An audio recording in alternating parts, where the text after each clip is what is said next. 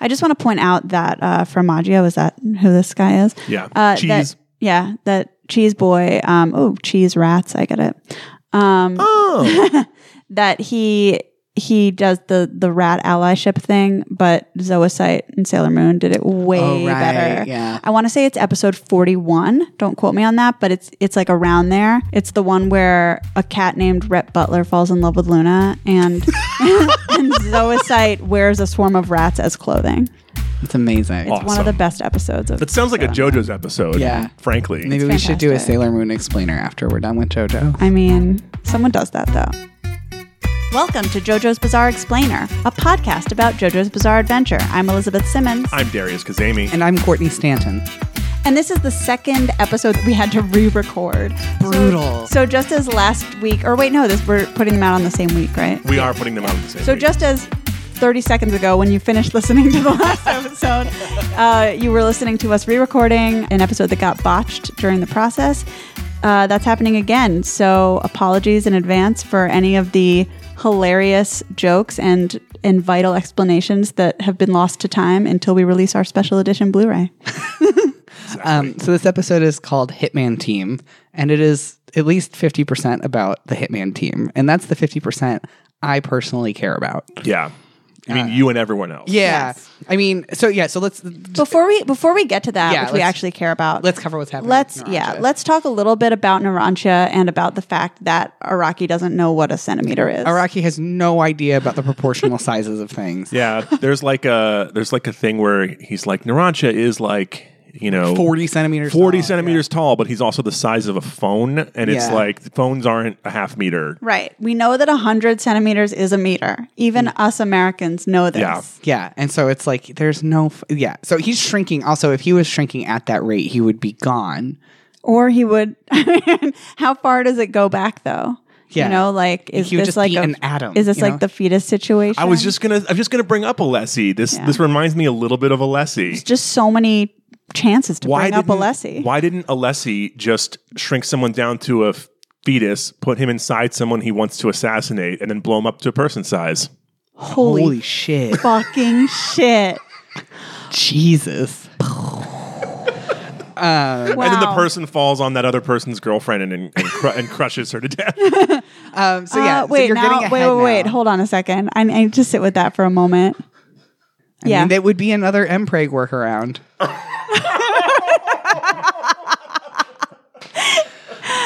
But yeah, so back to Narancia.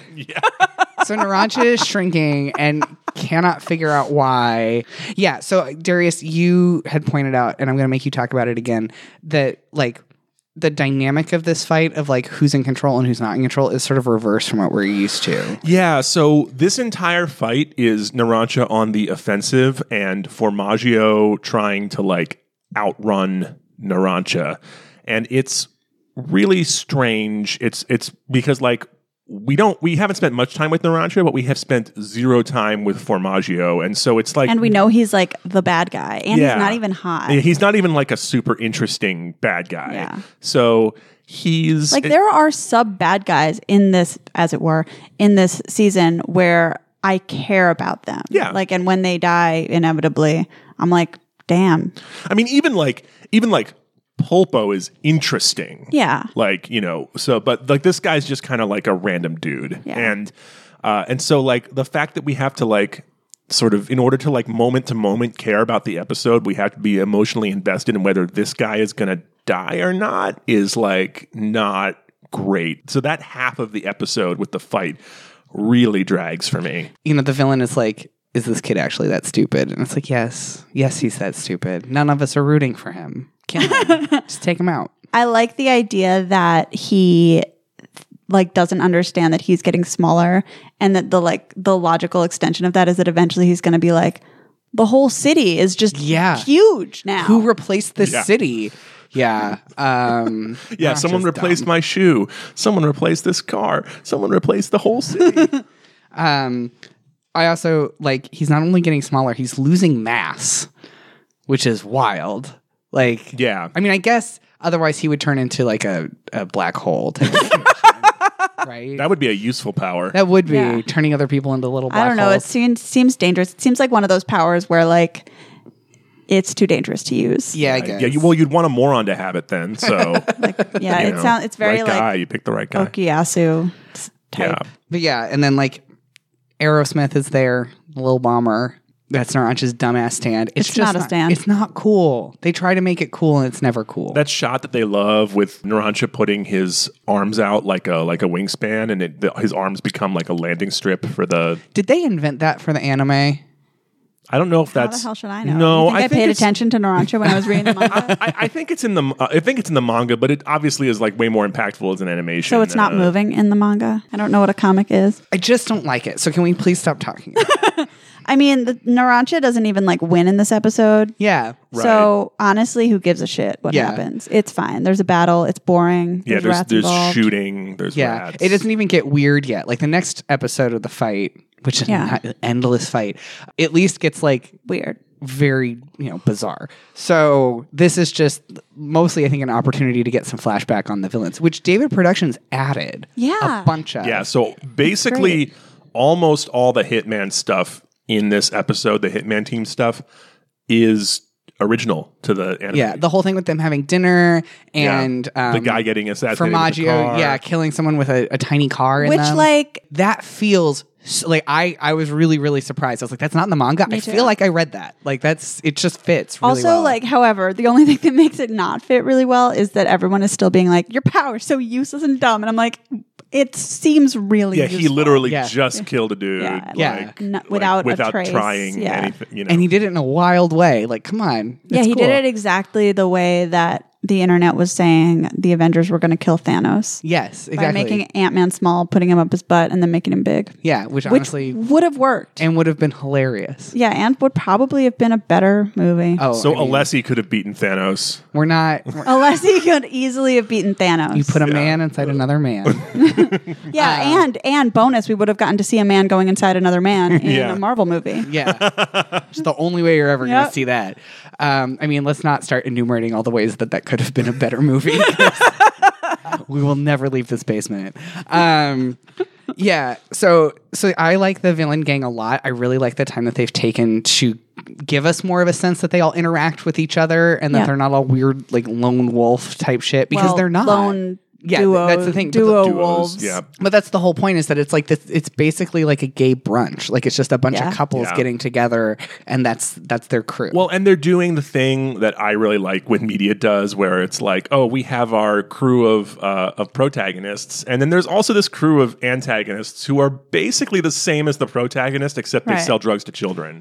yeah. The only bad thing you can do. Yeah, Yeah. exactly. Yeah, I can't remember if it's I think it's probably like one of the future episodes where they talk about why they're so excited about taking down the boss. But it boils down to got to get that sweet, sweet drug action. Like Yeah. they're Yeah. explicitly it's in this episode. Okay. It's talking about how they're basically like, so they don't get a cut of. Like Polpo gets a cut of his gambling money. It's and, the next- you know, oh, yeah, I guess 'cause no, it is Jackie this was yelling episode, about it, yeah. So like all the capos get a cut of all their stuff, but these guys just get fees for the assassinations, which are like hard to do, but not. They don't like pay out over time. They're one time. They're basically contract workers instead of salary or shareholders. You yeah, know? man. Union for Worth- the assassins. Freelancers need representation. That's true. Worth noting, or going into depth about, are sorbet and gelato.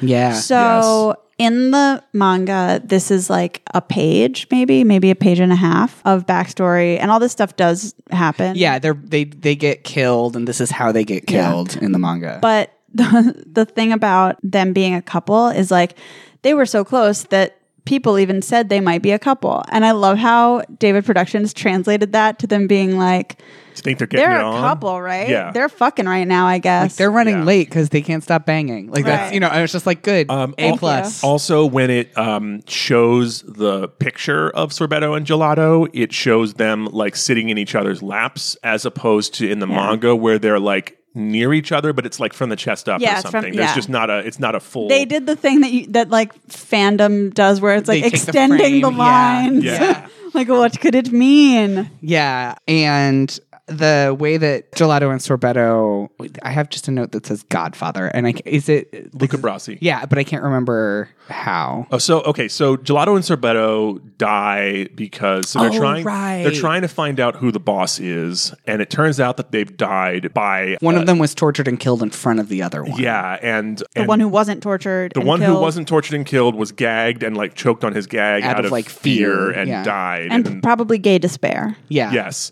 And then the other one was just straight up tortured and killed and mailed by cutting his body into slices from the toes up. And as far as we can, so let's finish the Godfather. Oh yeah. So Courtney had a Godfather point here. So the point is that this is the way that Luca Brasi kills a couple people in the Godfather. You know, I don't know if you haven't seen the Godfather.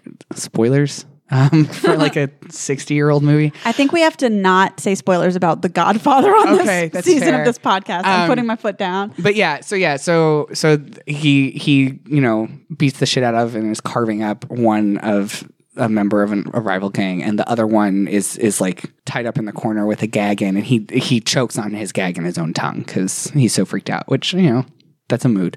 But yeah, the thing with slicing someone up and putting them into like little tiny, art, like formalin, like preserved slices that you can stack together and create the person again.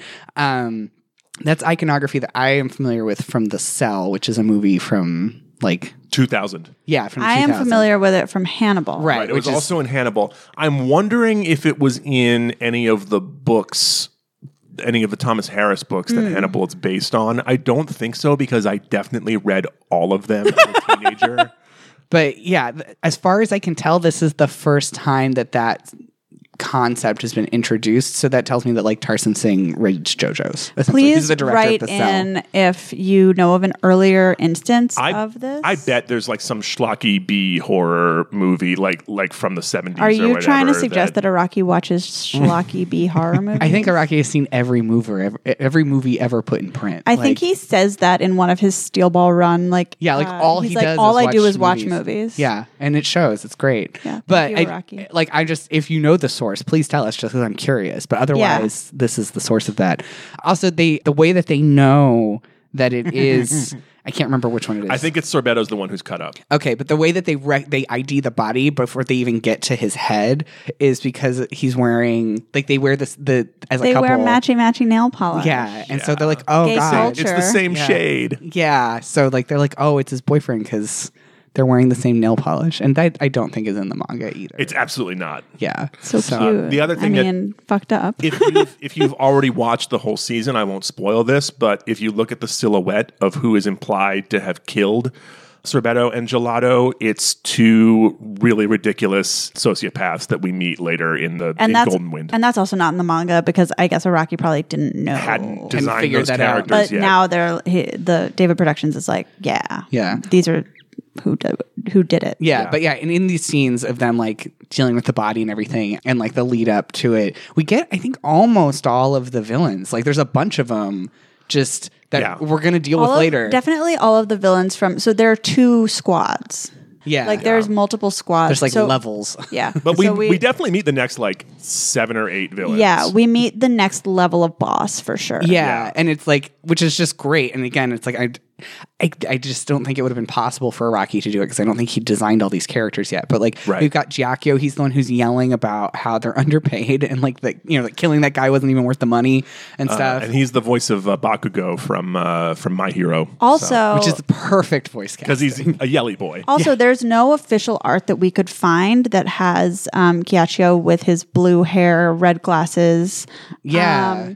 But it has long, for years, been a popular fan colorway.